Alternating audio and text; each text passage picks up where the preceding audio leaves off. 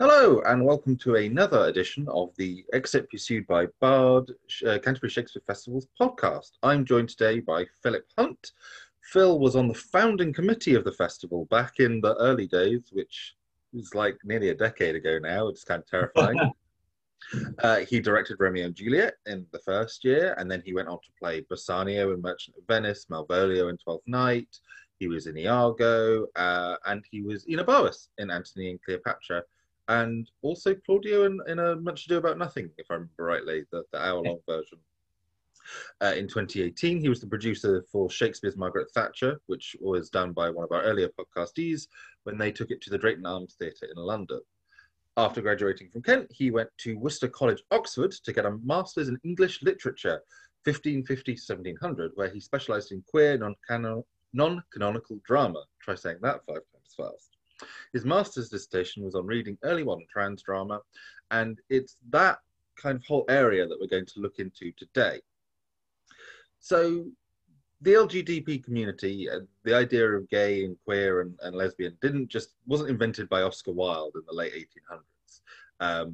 Let's talk about it in sort of early modern England in Shakespeare's time. Yeah. So no, it wasn't invented by Oscar Wilde, but it's what's in the sort of the most important thing about early modern sexuality was that it is very different from how we imagine it now. And the idea of gay and lesbian and transgender, as we think of them now, are not are completely not the same in early modern London. Gay, specifically homosexual, was actually is from around Oscar Wilde's time, from the late 19th century. Is a medical psychiatric term, originally called deviance, of men who had sex with men. And as there's a lot of work that has shown that it's sort of that point and onwards that we sort of divide sexuality into this sort of into these categories, into homosexual, heterosexual, because you can't have homosexual without heterosexual. The word heterosexual actually comes into the English language after homosexual, as in opposition to it, because you now needed a word to describe somebody who was not homosexual. And so if that comes in the 19th century, and it follows through to now, we see the development of how sexuality and the traditional nuclear family in modern Western society has developed into what we have now. And there is, of course, much larger, wider acceptance of people who belong to the LGBT plus community. And as that has developed, particularly in the last 20 to 30 years, there's been a lot of study on that in Shakespeare's time. And we can see that difference really, really, really easily. I've got a book on my shelf from 1953 in which it's all about Shakespeare's bawdy, so all of the rude sex jokes in Shakespeare. Of which there are a lot. Yeah, like the whole thing is filthy. And under homosexual in there, it basically says, how dare you suggest that Shakespeare is homosexual or have anything to do with homosexuality? That's disgusting. He had nothing to do with these things. To which we've now evolved to a slightly different opinion, that there is an awful lot of queerness in the early modern period and in the drama of Shakespeare and his contemporaries. And by queerness, I mean it's both an academic term and a community term, and it's sort of an umbrella term, in which case it's not terribly useful. Where it is useful is in binding together communities so that they can fight for political power. The trans community and the gay community and the lesbian community and bisexual community, all these different by uniting under one umbrella, we can all fight for each other's rights as well as our own. Whereas if you've got these individual labels and groups, there's less power, right? So that's sort of where it's developed in tandem in activism circles and then in academic circles. So we need queer quite a lot because it is commonly used, and it sort of covers a lot of what I'm going to talk about today. So that's sort of the background as to where we're going to go into here, which I think is important to know, because was there a gay Shakespeare? Was Shakespeare gay? Were his characters gay? Were they trans? Were they lesbians? No, is the simple answer. And yes is also the simple answer. But really they are reflections. We're reflecting now what we find in them. There are people in the early modern period who have desire for the same sex, people who have whose gender is not as binary as male female, and I'm going to talk about that over the next however long we've got. So where to begin? Should we start with kind of sexuality in his time? So yeah, take Shakespeare out of the equation and kind of focus. Yes. Let's do that. So, with the invention of homosexuality in the 19th century, that very much pathologized. It made the homosexual a category of being. You are either a homosexual or you are not. In the same way, you're either a bisexual or a heterosexual, and that became a identity. And so that says in society, it says something about you. You are a homosexual. You are that becomes part of your identity. In the early modern period, in Shakespeare's period, that idea that you are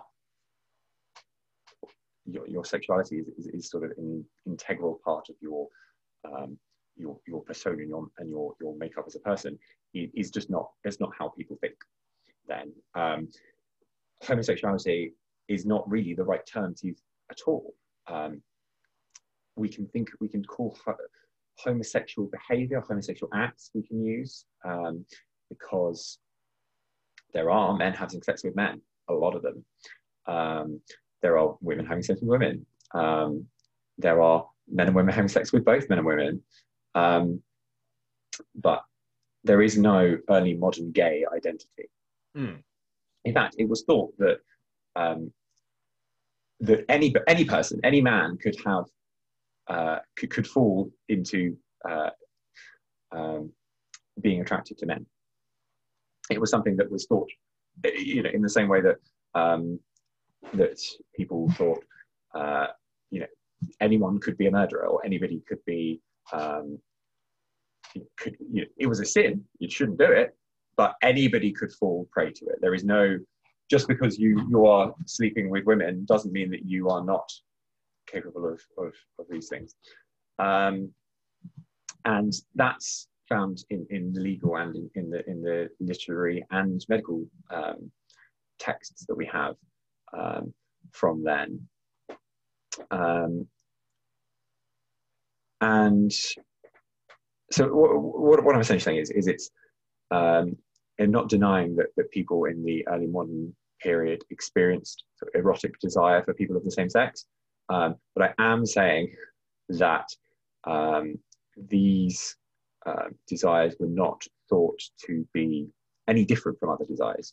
If you're attracted to men, yeah, that's, you're attracted to women, people, that's there's no problem accepting that these desires exist. You just shouldn't act on them according to the moral and the legal and religious frameworks. People did, of course, a lot. And part of that is because anything outside of procreative sex within marriage is wrong. Anything, you know, and that includes with women. You know, there's a huge problem in the early modern period with young women losing their chastity. You know, as soon as you stop being a virgin, your worth in society is, as long as if you're not married, is destroyed. Which is a big part of Much Ado. Huge part of a lot of Shakespeare plays. Huge part of Much Ado. Huge part of The Taming of the Shrew. Of Romeo and Juliet. That's why they have to get married for the sex. You know? And that means that anything other than this procreative sex is bad. Obviously, people are still doing all these things. And the sin of sodomy is the classic in the early modern period and well beyond that. And there's been a lot of work to show that basically nobody was ever charged with sodomy, or very, very few. You know, between 1558 and 1625, there were actually only 6 people indicted for sodomy, and only one of them was convicted. And he generally death. Oh. Yeah, literally only one person was convicted of it, and he'd raped a 5-year-old boy. So there were other things in play, though. Yeah. The sodomy also. I mean, the law. There's a very prominent, important lawyer in the early modern period who wrote a lot of the legal framework that we know of from then, and he literally he calls it buggery is a detestable and abominable sin amongst Christians not to be named, committed by carnal knowledge against the ordinance of the creation and order of nature, by mankind with mankind, or with brute beast, or by womankind with brute beast. So sodomy didn't just mean anal sex between men. It meant a vast swathe of sexual acts with women, with men, with animals. Bestiality was considered sodomy. And it also was very specifically required penetration. It wasn't mere more sexual contact or ejaculation. The specific Latin is immisso feminis, which means ejaculation onto the thighs. That is not, and that's immisso feminis maketh it not buggery, but is evidence in the case of buggery of penetration. So these laws around sodomy are sort of very, very specific, but also very, very broad at the same time. And for that reason, nobody ever gets, as the legal records we have, say only 6 indictments. That's not to say that lots of people didn't die being accused of being a sodomite, but it's not sort of as sort of cast iron as we might think it was in the early modern period. Oh yeah, sodomy bad. Yeah, sodomy is bad if you're an early modern person, but it's mostly only used as a political tool. Sodomy was brought in, the sodomy laws strengthened and brought in by Henry VIII to use against the church, against the Catholic Church and the monasteries. The monks were accused of doing a lot of this. So it became a political tool, largely. And so unless you had famous, powerful enemies, you're only really likely to be indicted for sodomy by forcing another male, usually a minor, to be the receptive partner in anal sex. And on the sort of the larger, maybe more crucial matter of mutual desire between men as equals, the law is basically doesn't say anything. That's not to say that the churches and moralists and people in the street don't have something to say about it, but the law is, and it is silent basically, and that doesn't indicate tolerance, but it is deliberately not seeing a lot of this same-sex contact, because there are multiple ways that homoerotic desire is being transmitted through the early modern period. And it's largely doing it through institutions. It's and mediated through sort of social relationships that don't take their form from homosexuality. And by that I mean relationship with, like, this is my boyfriend, this is my husband. They're happening in all sorts of relationships. And that's right. There's sort of, yeah, there's groups of men. There's various institutions that are very male dominated. We've got schooling and education, the household, sort of public political life, and the theatres.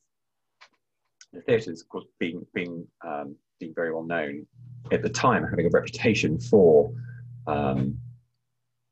homosexual acts. People thought that they had a reputation that, you know, in Poetaster, which is a Jonson play, when a young man says, "I want to go and be an actor," his father says, "What, shall I have my son a stager for now, and Ingle for players?" Ingle being homosexual prostitute. There's lots of moralists at the time who are writing these things saying, the theatre is terrible, the theatre is bad, all these men having sex with each other, and that's very bad. It's an attitude that kind of still pervades today. You know, theatre is still seen quite heavily by certain people as, you know, the realm of the LGBT community. Absolutely, and that that derives a lot from the 1930s, 1940s, generally, and 1950s. It's an area in which people can sort of be freer amongst each other. Really interesting topic to talk about, but I'll sort of circle back to Shakespeare today. Since that's what we're talking about today.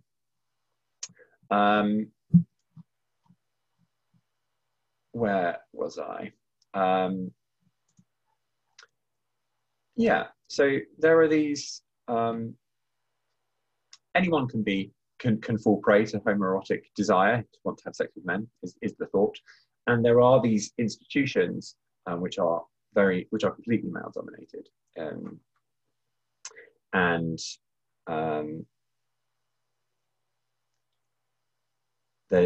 we come to the actual desire, which is spread broadly across two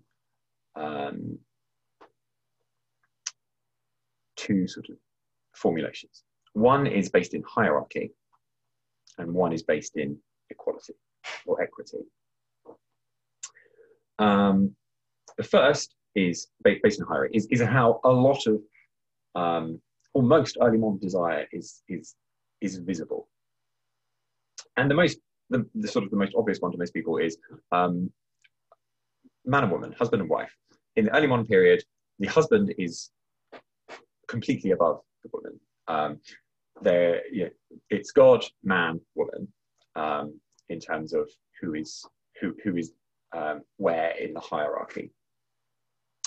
But this is sort of, I think, fairly well known. It comes up a lot in Shakespeare. Is that when a woman marries, she all of her belongings, possessions, everything is now owned by a man. A woman cannot own land or property unless she is a widow. Another very interesting but digression. A woman belongs to her father until she belongs to her husband.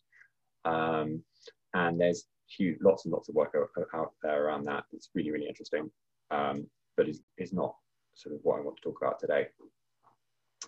It's just an example of where hierarchy is very clearly set. Yeah. Within homoerotic relationships, hierarchy is very, very important, and that's looking back at the ancient Greeks. The early moderns were absolutely in love with the classical period. And we can see that through lots of Shakespeare. You know, there's all sorts of Shakespeare and a lot of the other playwrights of the era were taught at grammar schools, which gave them this huge classical education. They all, for large parts, were fluent in Latin, and they read these texts in the original Latin. And they a lot of their legal framework and moral framework and social framework is a reflection of the ancient Greeks, and that includes the ancient Greek pederasty, which is where an older man, in the sort of classical philosophy model, is where an older man takes a younger man under his wing, both pedagogically in teaching, but is also having sex with him. And that is how a lot of sex in the early modern period is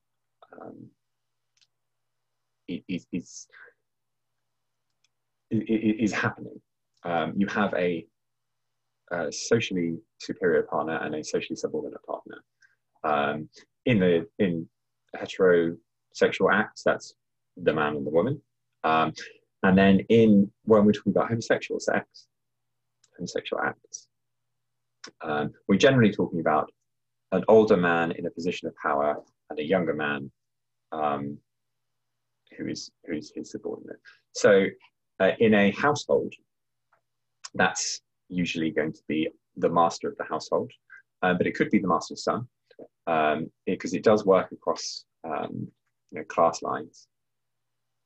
And then usually a servant, or perhaps a student. The makeup of the early modern household is quite different. It's not the nuclear household that we think of now. In a household, both all through the classes really, there are lots of people living in a household that aren't just blood related. You've got servants, you've got students, you've got wards, lodgers, and it's not, the bedrooms are not private spaces as they are now. The perfect example is when women gave birth, everybody went to their bedroom, and their bedroom became this very public arena to have a baby. But bedrooms generally were shared. There are very few people who are sleeping on their own in the bedroom. So you're usually sharing with somebody else, and that gives you a lot of access to their body if you so desire it. But also, these houses often don't, especially as you move down the class system, houses only have a small number of rooms. They don't have multiple rooms to house everybody. And so you have this household environment in which there are people who are not related to each other living in there, and they have very easy access to each other's bodies because they're sleeping in the same bed. And there's a lot of we think of it in Othello, when Iago and Cassio, or is it Othello and Cassio? They talk about being bedfellows, and that is literally because they are sleeping in the same bed. And so what that means in the household is that there is this, there's opportunity. And that's sort of a key part of what we're thinking about homosexual sex in general, because we just don't know a lot of it because it just didn't happen. If it wasn't recorded, we don't know about it. And because so few cases were brought legally, and that's where we get a lot of our information, it's very hard to know who's having sex, exactly when they're having sex. And so we have to derive it a lot from imaginative literature, like Shakespeare's plays, like the poetry, like songs people are writing. And there's been mountains and mountains of work done about over the last sort of 30 years. But yes, in the household, you've got people like masters and servants as a key one. Your master has a bedroom which he's sharing with his servant because his servant needs to be around to attend to his every need. You've got that hierarchy there. That is easy opportunity for sex to happen. And that sex, could be, the sex doesn't just mean penetrative anal sex and homosexuality, or penetrative penis and vagina sex in heterosexuality. But that's where the definitions are, right, in early modern law. So the early modern law didn't care about mutual masturbation between two men. There's a lot of grey area for you. Yeah, huge amounts of grey area. And that's why we sort of don't know a lot of, it's very hard to identify solely that like this person was having this sex, because they were just doing it and they weren't writing about it. No one kept detailed sex diaries.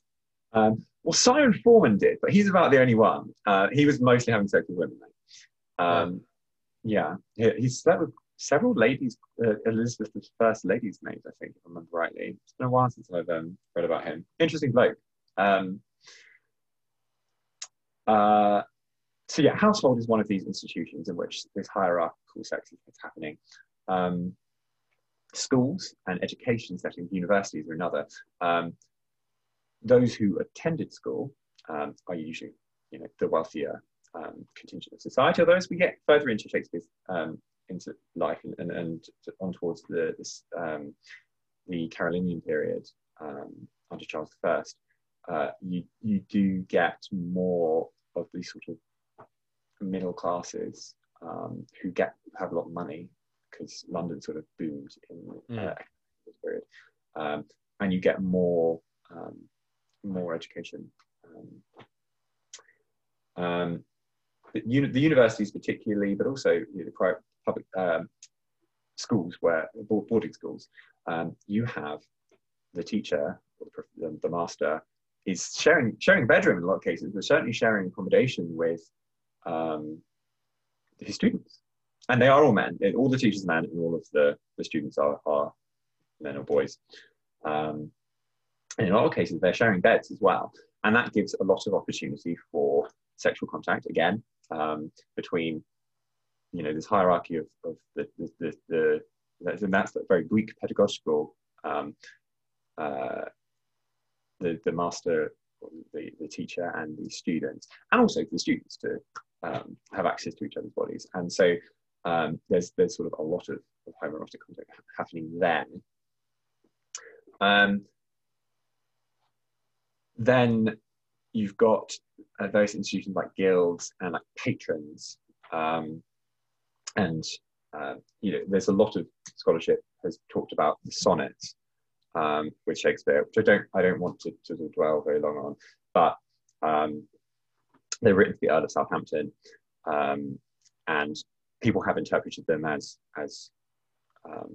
homoerotic desire, but that patron, sort of artist or patron, political patrons as well, was a very common. You've got that clear hierarchy there, and then there was the theatre, and the theatre has two very distinct classes of actors in it. You've got your adult actors, your Richard Burbages, your John Sinclair's, your Augustine Phillips. They are adult men. Richard Burbage is playing is the leading man of Shakespeare's company, the King's Men, from the 1590s through till beyond Shakespeare's death. No, that's not right. He dies before Shakespeare, I think. Anyway, you've got these men who are, a lot of them are part owners of the King's Men. And then you've got the boy actors. And now boy actor is a little bit of a misnomer.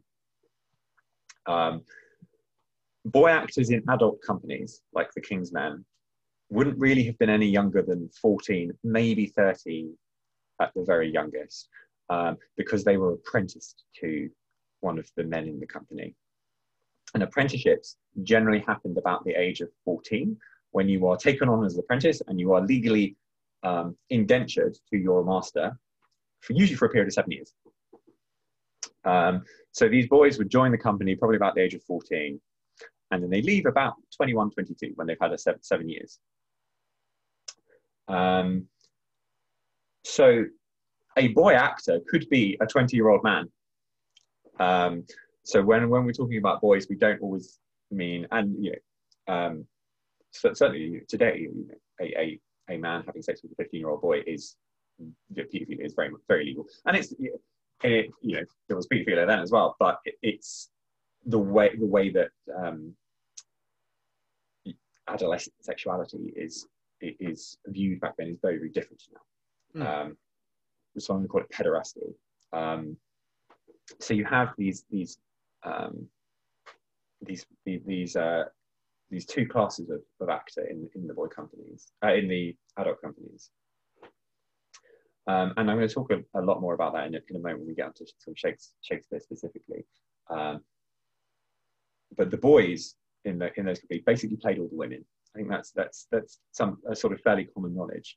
But there's a lot of evidence to show that as they got older, they played the better parts.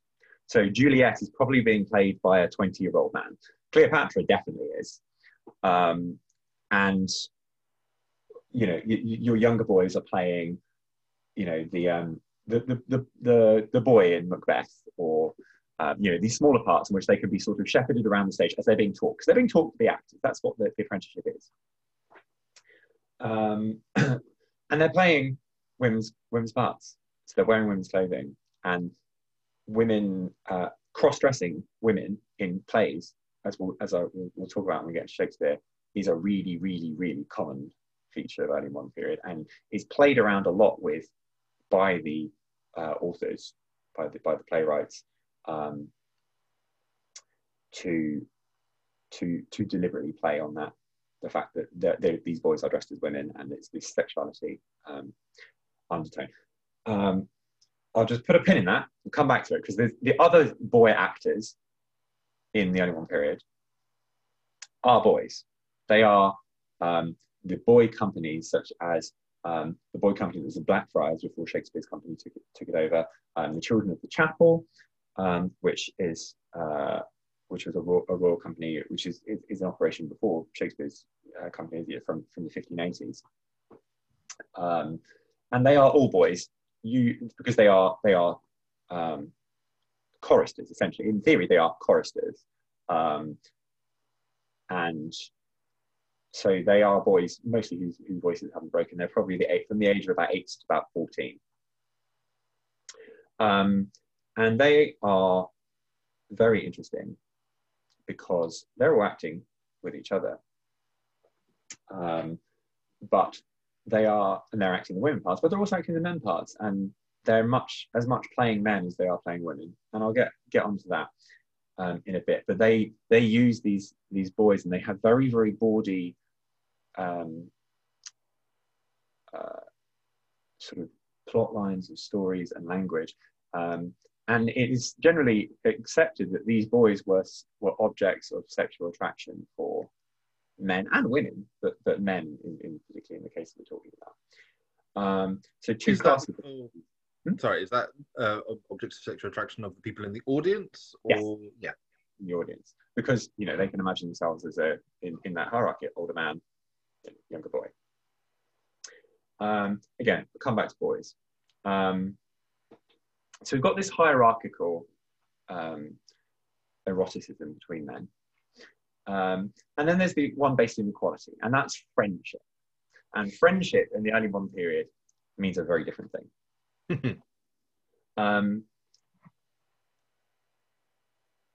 The most perhaps well-known example of friendship that isn't from a play in the early modern period is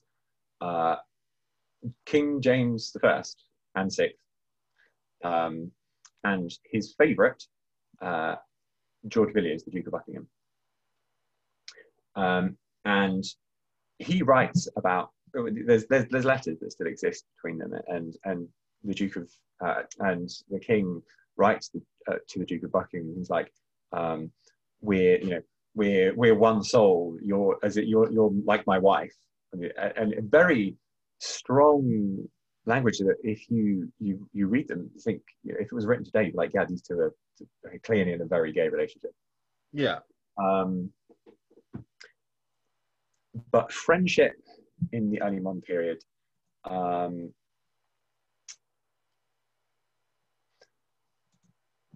it was a very culturally central model for same-sex desire. And that doesn't mean necessarily that they are having sex, but it's this model that is absent from our sort of modern relational landscape, in which sort of heterosexual marriage and the formation of the nuclear family is thought to be the most fulfilling and healthy expression of adult sexuality. In the early modern period, if you were too attracted to women, they thought you were effeminate. It was effeminate to be so attracted to women that you were that you were pining after them, or you were debasing yourself with your attraction. Only men were equal of your sort of intellectual and social capacity, and it's based in the work of Plato. Again, this looking back at classical sources, and where Plato and Socrates will write about how men, friendship of men is the most perfect ideal that you can aim for, because you can find an equal in another man. And in the early modern period, there's a guy called Michael de Montaigne, who is translated into English. He's a French writer, and he writes about friendship in a big work called De Amitié, and he talks about stuff like, I found my soul, or like, here's my other me. So the idea was that you found this person who was so like you and the same as you, that you could sort of you could be one with them. And in fact, the idea of companion marriage that we have now, that husband and wife should be friends before they get married, actually derives from this. And that's, is one example of how, when we think of sexuality, it's not trans-historical. The way that we think of sexuality and the makeup of relationships now has not always been the same across time and space. Because the idea of marriage before that was the man owned the woman, essentially. And in Shakespeare's time and developed on, it became this more like, oh, husband and wife should be friends. This idea of companion marriage. And that comes from this desire between men, the friendship. And so within this friendship, there's a spectrum, of sexuality. You might have two friends who were just friends. Just friends. Any sort of sexuality, any sort of sex between them. You could also have, friends who were having sex every day. Again, we don't know. People don't write stuff down. And there's sort of everything in between there as well. And we can see these sort of friendships come up through Shakespeare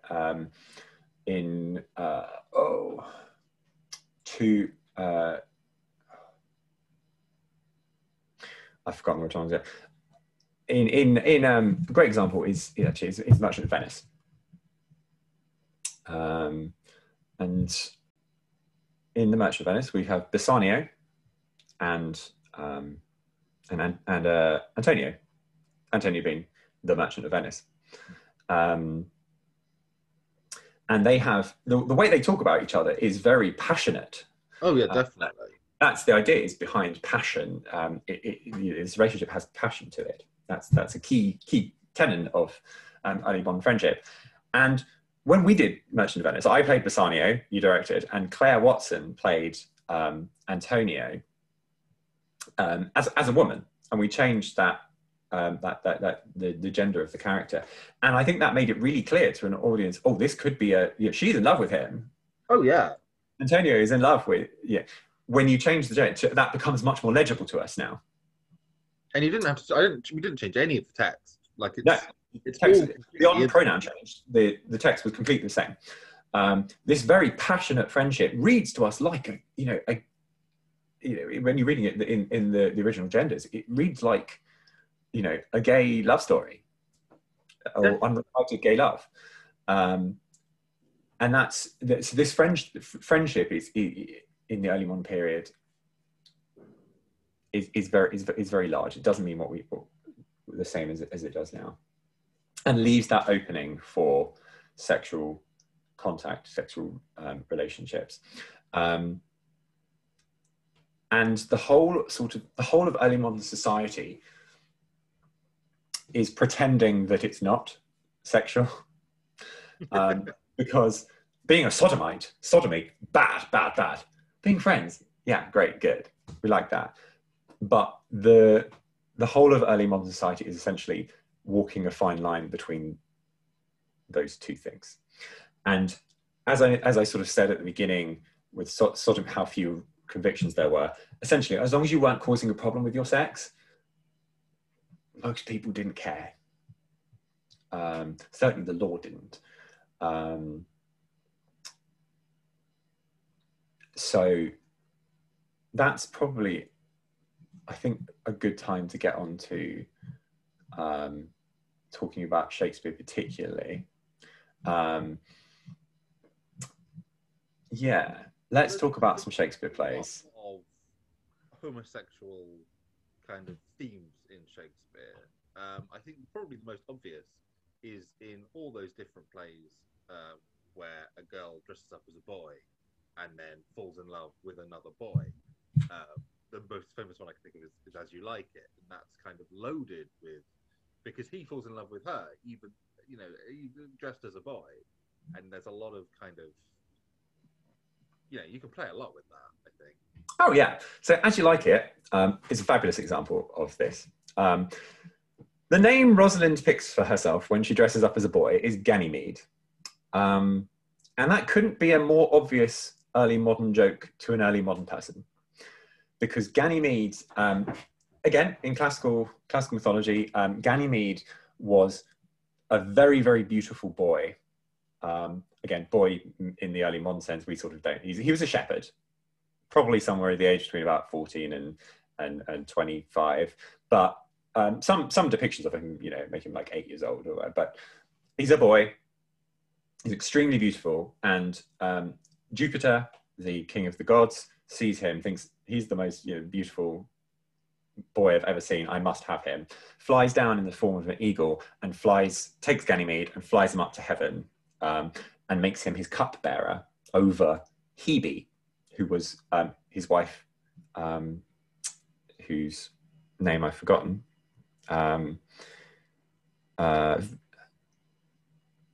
The queen of the gods, her favourite, Hebe, was displaced by Ganymede. And so the early modern period sees this as erotic preferment of boys over girls and women. And it was a very ubiquitous sign. Everybody in the early modern period knew what a Ganymede was. A Ganymede was was slang for homosexual prostitute. Ganymede or catamite or ingle were all slang for boy prostitutes, which were common in London. There were all male brothels in London, and so picking Ganymede as your pretend name is like a big sign. They're like, there is homosexual content here. Yeah, and if you look in the original text, the first folio of As You Like It, at the end, when Hymen, the goddess of marriage and fertility, marries Orlando and Rosalind, who's been Ganymede, it says, "Join his hand with his." And now that might be a printing error; they do happen, but it does. It suggests that, because it is generally amended in modern versions to "joins his hand with hers," but it is in the original text "join his hand with his," and of course, this character Rosalind is being played by a boy. So we get in As You Like It, you get a boy playing Rosalind, a girl who's dressed up as a boy, and they have a scene where he pretends to be Rosalind. So we've got a boy dressed as a girl, dressed as a boy, pretending to be a girl. And Shakespeare knows what he's doing when he does that. He's blurring the line. Because also on stage, in a modern version, if you've got a woman playing Rosalind, then she looks like a woman, generally. If you're an early modern, you're watching a boy dressed up as a girl. So when he then dresses up as a boy, he's actually dressing up as himself, or is he taking off a layer? And an early modern audience knows this. They know when they go to the theatre that they are seeing all boys and men play these parts. You are watching whatever, even if you're watching the most romantic Romeo and Juliet ever, it's still two boys telling each other that they love each other. And the playwrights know that, and so do the audiences. So there's a lot of indirect and direct allusions to that throughout all sorts of plays. So As You Like It, very obvious one. Returning to The Merchant of Venice, Bassanio is a Italian version of Sebastian. And Sebastian is also an early modern gay icon. Saint Sebastian is the patron saint of, well, now, archers, thieves, robbers, homosexuals, soldiers, a couple of other things. His story is he was in a battle, and he got shot with a bunch of arrow shafts, and he didn't die. That was his miracle. That's why he's a saint. So, young man getting penetrated by a lot of shafts. It has been taken as gay, or as sort of certainly as very homoerotic, and that's everybody knows that in the early modern period. Sebastian has homoerotic connotations. So when you have Bassanio, Sebastian, and Antonio telling each other these really passionate speeches about how much they love each other and they'll die for each other, and that is has these queer, these homoerotic connotations, and the playwrights and the audience know this. Because he's not the only Sebastian in Shakespeare. I think of Sebastian in Twelfth Night, another fabulously queer play. Sebastian and Antonio, another Antonio, in an early 2000s, I think it was the RSC version of Twelfth Night. The Sebastian and Antonio's introduction scene was the two men getting dressed after having been in bed together, because the language they use to each other is, Antonio is, "Will you stay no longer, nor will you not go, that I go with you?"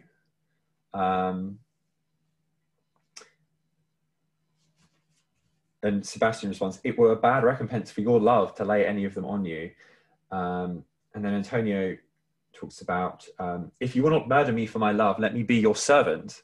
We've got that servant master thing coming back in. And Sebastian sort of says no, essentially. And then Antonio, but after he leaves, Antonio says, "The gentleness of all the gods go with thee. I do adore thee so." And again, later in the play, he makes these very passionate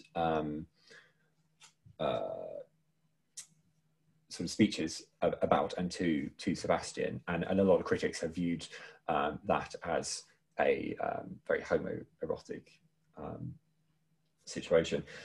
Of course, that's not the only homoerotic part of Twelfth Night. The plot of Twelfth Night, Viola shipwrecked on the Illyrian coast, which is sort of a made-up country in the Mediterranean.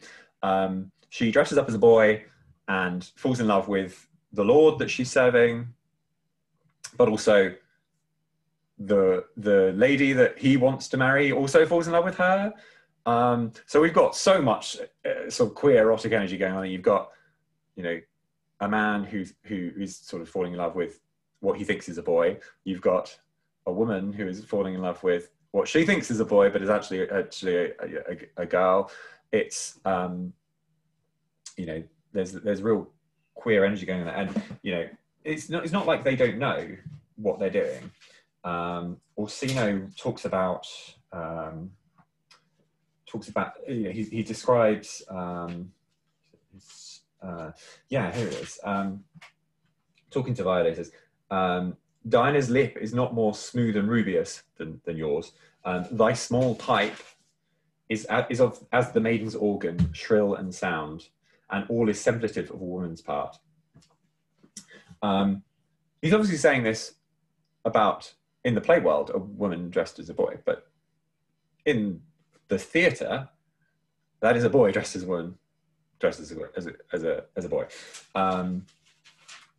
And so they know what they're doing, these playwrights, and they're playing on the fact that these boys are boys when there's this cross-dressing plots. And there's a huge amount of cross-dressing plots in the early modern period. Although there are like 700 extant plays, 81 of them have a cross-dressing plot. That's like 1 in 10, more than 1 in 10. It's a very, very, very popular theme. And as I say, they know what they're doing.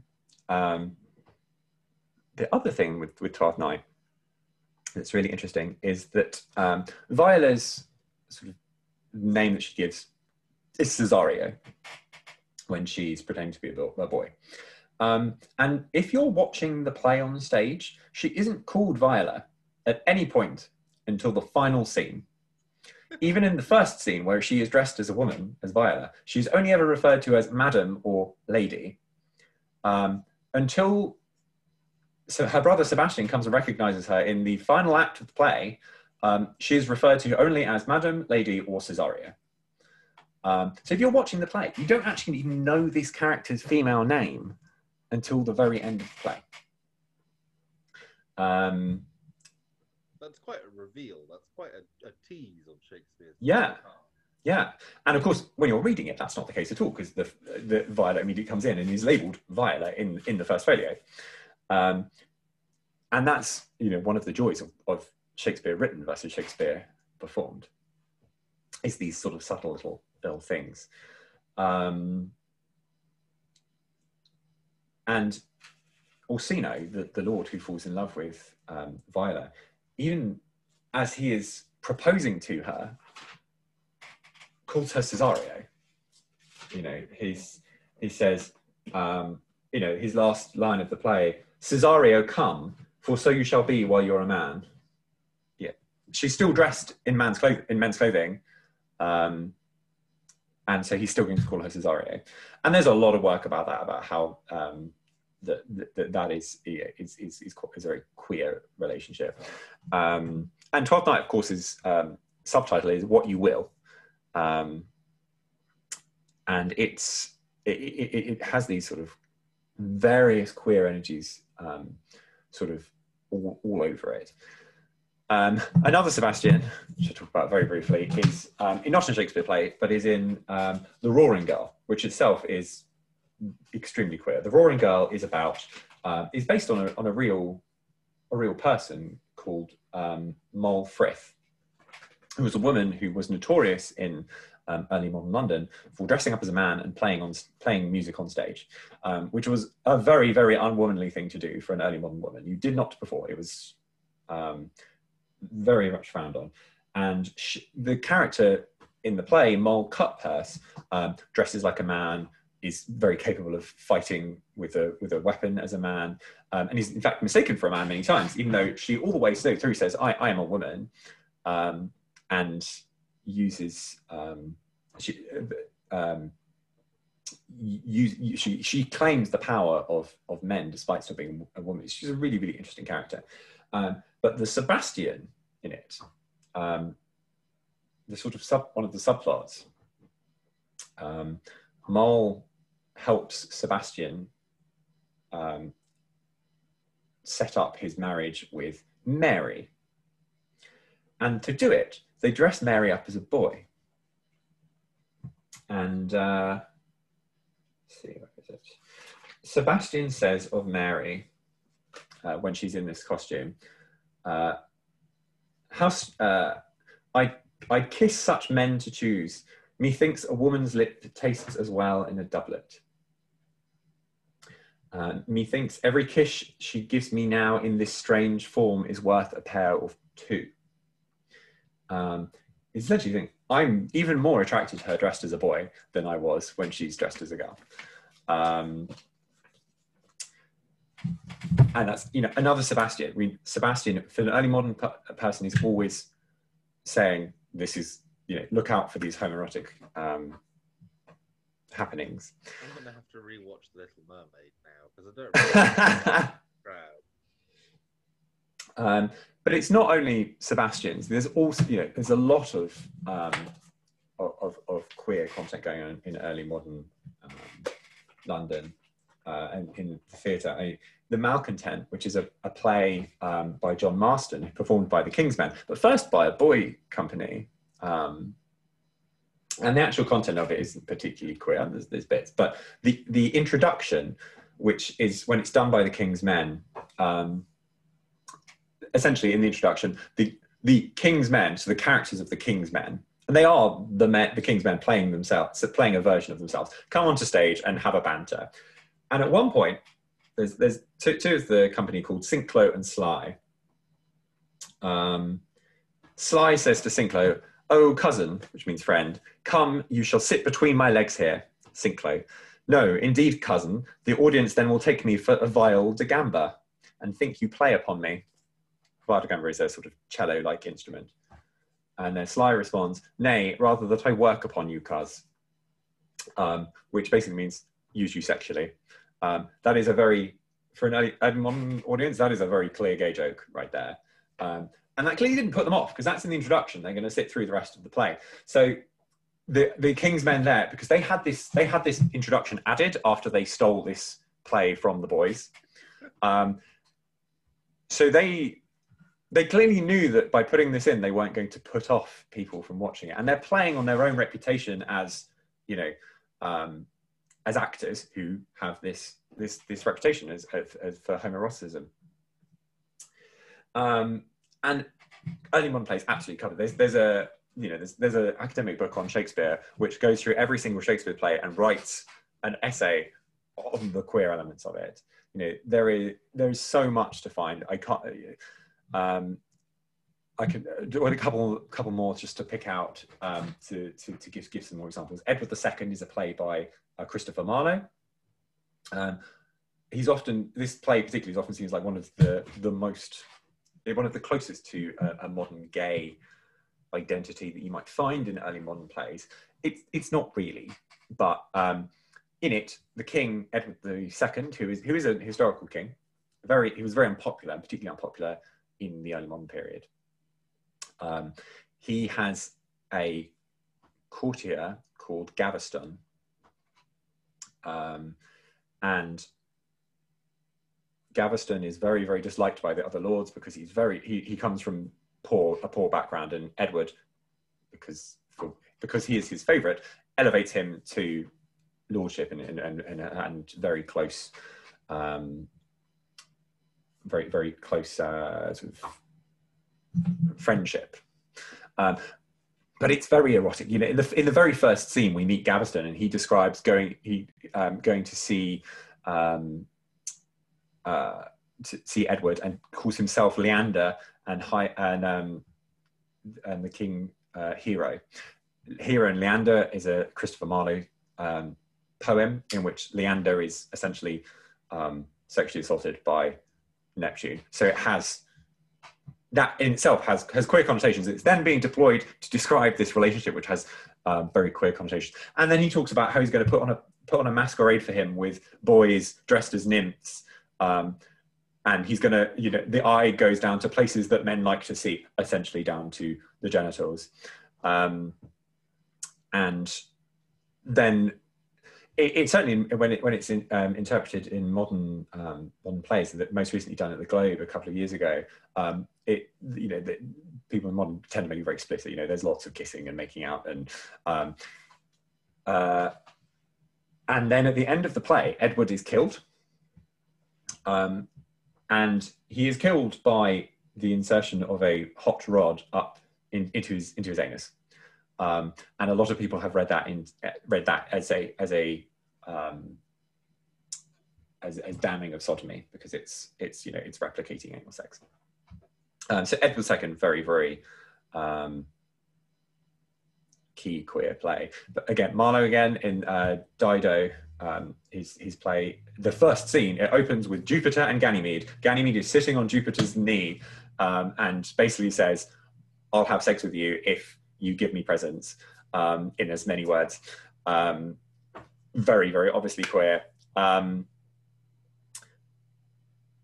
And then there's just endless amounts of these cross-dressing plays. That to me is Julius Caesar. The relationship between Brutus and Cassius seems kind of, when you talking in what you were talking about earlier about kind of that platonic, you get more out of a relationship with a man than you do with a woman. We see way more of Brutus and Cassius, and their language is a lot more loving than the one scene we get between Brutus and his wife Portia. Absolutely.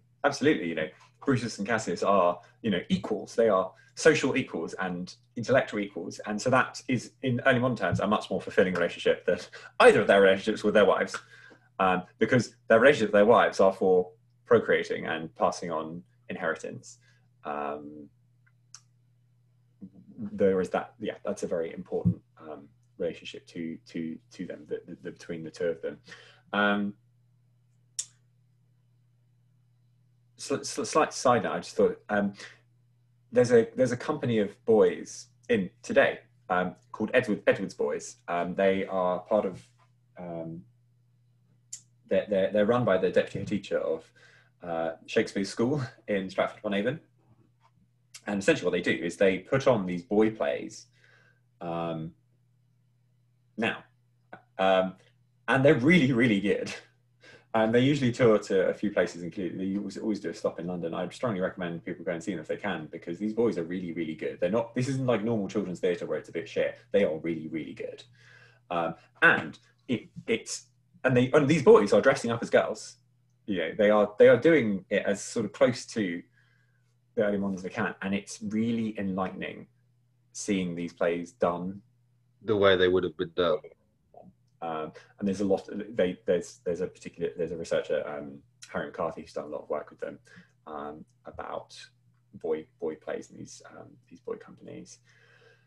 But we do, and that's sort of talking about modern stuff. Is very interesting in these interpretations of Shakespeare plays, and it's one of the reasons this sort of stuff is important to talk about and think about, is because for centuries, particularly in the early part of the 20th century, Shakespeare was the domain of, academics who are heterosexual for the most part. As I said, the example of my book, 1953, Shakespeare has no homosexual content. What are you talking about? Which is quantifiably wrong. Yeah, and the work that is being done is uncovering a lot of this, and finding that sexuality is different to how we have experienced it now, and so it's important for that, and it's also important for people to see representations of themselves on stage. You know, for me, Baz Luhrmann's Romeo and Juliet, the character that stands out the most is the fabulously gay Mercutio. Not 100%. not the, you know, the lovers in the center of it. And another great sort of twist on the trope. Emilia it was done at the Globe, which is a new play. I've forgotten who wrote it, but it was done at the Globe and then taken to the Vaudeville Theatre a couple of years ago. It was all women playing. It was a new play,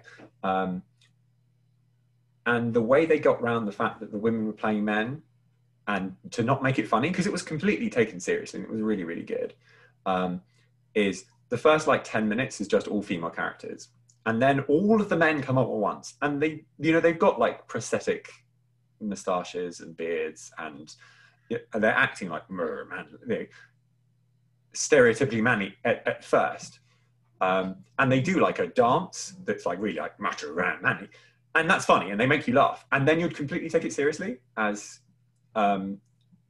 these women dressed as men, in the same way that the boys do in Edward's Boys. You know, the first time, you know, this 14-year-old boy comes out and his voice is broken, sort of heartbreaking, playing, you know, one of the tragic heroine. It's funny for a moment, and then you completely forget. And that's what would have happened for an early modern person going to the theatre and seeing these boys playing girls. But it's still always there at the back of your mind. And these are these queer possibilities that are always happening with Shakespeare plays and other early modern plays. And that's really important to uncover and think about now. Yeah. Yeah. Definitely. I think that kind of segues quite nicely. Your dissertation was on sort of the trans experience in early modern drama. So why don't you give us a bit of that? Yeah. Because I think that's a fascinating topic. So as I mentioned earlier, in these today, as the LGBT umbrella is brought together under political sort of fraternity to fight for political power for everybody, but they are separate. You know, sexuality for sort of homosexual, gay, lesbian, bisexual, and then gender, and there is overlap, but they are different things. Today, they're not quite so different in the early modern period. Gender is much less fixed than we have been led to believe over the last 150 years. And now that is, in the last sort of couple of decades, is being questioned, and there's a huge amount of fabulous work being done on trans studies and gender. But in the early modern period, gender was much less, was not seen as particularly fixed. And there was a huge anxiety around masculinity, particularly, because men were absolutely terrified of having to be women or being seen as womanly, or because women were in such a low place in society. And the early modern view is that gender itself was thought to be changeable, and as much as a matter of clothing and prosthetics like beards or cod pieces as it was of anatomical difference. And what I mean by that is there were laws around what people could wear, sumptuary laws, and actors got around that. But there's Philip Henslowe, who's the owner of one of the theatres of London. He has these diaries, which a huge amount of work done on them. And in it, there's a bit where he essentially writes that he will fine anyone who leaves the theatre in their king outfit because it's against the law. People couldn't wear purple because purple was the royal colour. And they did get around it on stage. But these sumptuary laws presumed that people could be changed by what they wore. And that could be a lower class person masquerading as a noble or a king. But it also worked for gender as well. And there was a lot of anxiety around the theatre that people wearing women's clothes would either become women themselves or would cause men to desire men because they were wearing women's clothes. And I mentioned this earlier, but with the boy companies, of course, these boys are playing both women and men, and these are the young boys. These are 8 to 14, and an 8-year-old does not look like a man any more than he looks like a woman. So he is as much wearing a false beard to pretend to be a man as he might wear false breasts to pretend to be a woman. And in fact, there's lots of different ideas going on about the body in the period, and one particular one that was quite widely held and was very concerning was that women were essentially incomplete men, and that because the universe was moving towards perfection and men were closer to perfection than women, women could spontaneously turn into men. And that's because they thought of this particular model was the one-sex model, that the women's internal organs, the ovaries, the vagina, were just men's organs inside them, so that at any point they could fall out and become a penis and testicles. The testicles. Scientific. That was a genuinely held belief by some people, and terrifying if you're a man that the opposite could happen. There's no cases.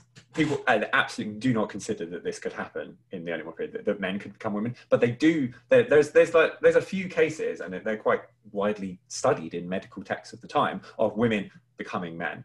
And if we look at the back of them these days, they usually tend to be examples of intersex people, or women with enlarged clitorises, things like that. But yeah, there was this idea that women could become it, and so gender and even sex was not fixed for the early modern society, and that caused a great deal of concern, and a lot of that concern is reflected in plays, and we see that with a lot of the cross-dressing plots.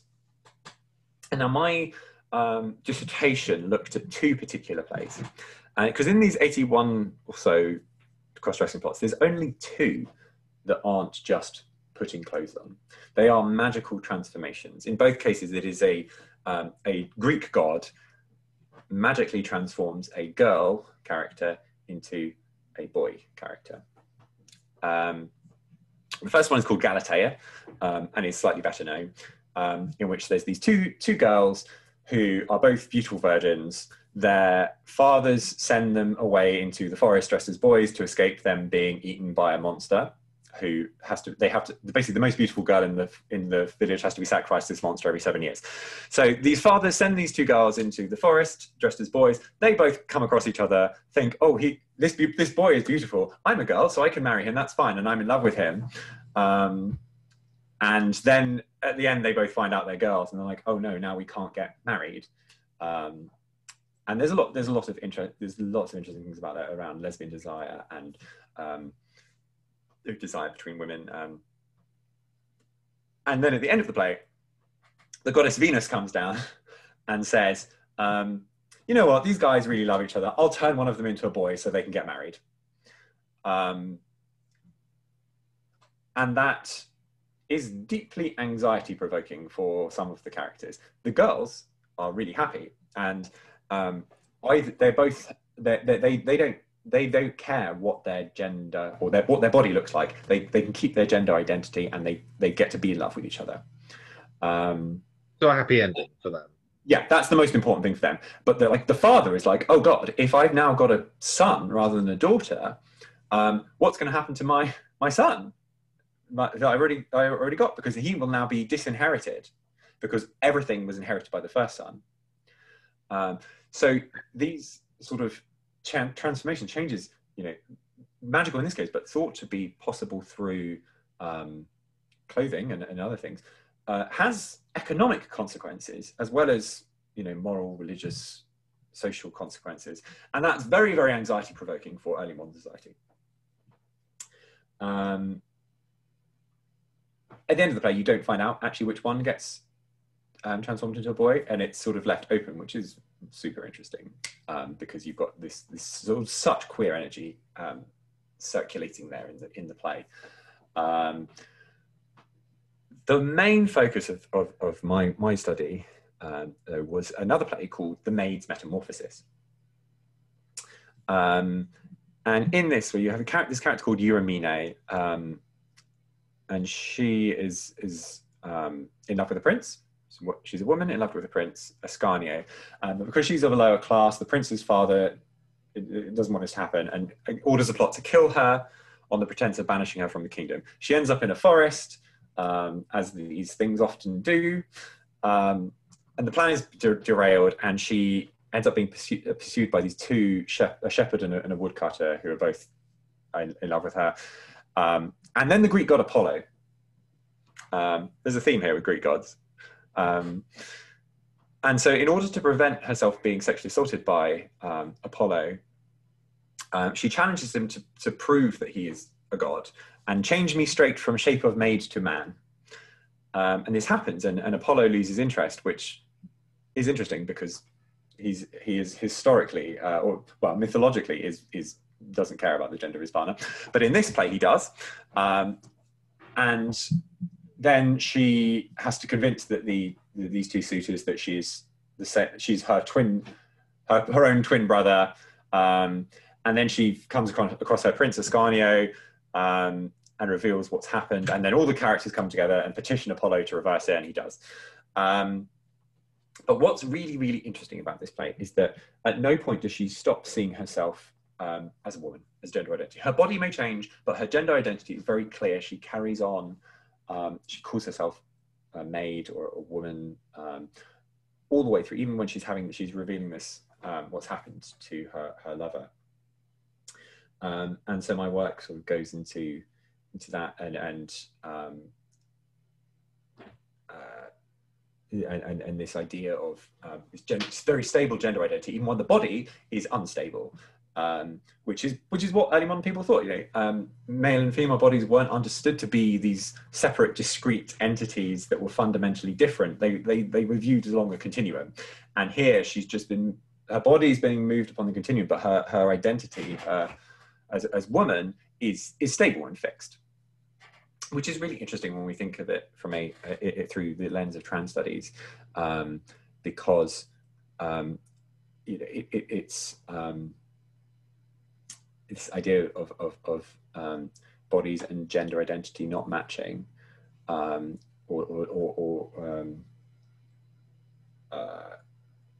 being dysphoric, becomes we see this reflected in this play from 400, 500 years ago. And now this play isn't a Shakespeare play. I should add that it's an unknown author. And again, it's a boy play. So the fact that this transformation, that this boy dressed as a girl is magically transformed into a boy, we see this. How does that happen on stage? Essentially, he just says the words, "You are now a man," and we as the audience have to see this boy dressed as a girl. We don't see what's happening underneath the body because nothing can happen. We haven't got, they had some special effects, but not that. You'd be hard pressed to do that now. And what the line, Apollo's line when this transformation happens, "I grant thy wish, thou art become a man," and that's speaking this transformation, but actually nothing happens. And so whilst her body might not in the play world might not match her gender identity, she does identify. She keeps this stable identity the whole time. And in fact, she then, because everybody else views her as a man now, despite that she has this belief that she's She very, very strongly feels that she's a woman. She gains access to political and economic power that she didn't have access to before. And in fact, she is quite happy to with her new. She doesn't necessarily want to be changed back into a girl. She's saying, yeah, I know that I'm a woman. My body might have changed, but that doesn't matter to me. And then she meets her lover, and the only reason she's like, I want to be changed back, that's said in the text, is because now we can't get married. And but before that, sort of even the possibility of her being changed back comes up. She's talking to her lover and is saying, okay, well, we can't be married anymore, but we can be friends. And then we come back to this idea of friendship and what that means. And being more enriching. Essentially, you've got these two boys dressed as a boy and a boy, and one of whom in the play world was a girl, and they're talking about friendship. All of these themes that I've talked about today entwine here in this play, in this scene,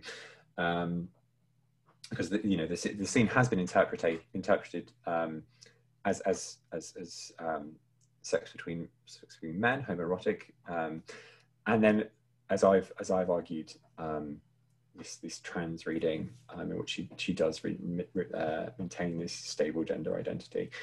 And there's a lot of fabulous work being done on trans early modern. My supervisor, Emma Smith, is doing a trans reading of Twelfth Night in the latest edition of the Arden. I don't know if they're published yet. The Arden Shakespeare series is being prepared at the moment, and she's doing Twelfth Night, and has got some really fascinating stuff coming out with that. Yeah, I think that sort of wraps up most of what I want to say today, really. Yeah. Well, thank you. I've been sat here in enraptured silence for a lot of this, because I've been so interested. It's such an interesting topic, and so far, not far removed, but it's not necessarily something that everyone brings when they come to watch a Shakespeare play. It's certainly not anymore. And it's definitely given me a lot of ideas of sort of interpretations and things that you can bring in that Shakespeare himself would have, considered de rigueur. Like it's just the idea of the early modern experience. I suppose it's something that you don't necessarily always think about, even though really it's kind of obvious. But no, thank you very much, Phil. That was absolutely fascinating, and I really hope that the people who are listening and watching at home have enjoyed it. And we hope to see you all again soon on the next edition.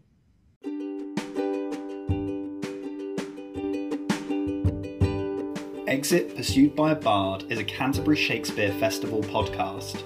You can find out more about the festival at www.canterburyshakespeare.co.uk. Stay up to date with what we're doing by liking us on Facebook or following us on Instagram at Canterbury Shakespeare. If you like what you see and want to support us in bringing great outdoor theatre to Kent, you can donate to the festival through our GoFundMe page. More information can be found on our website. Thou tottering tickle-brained vassal!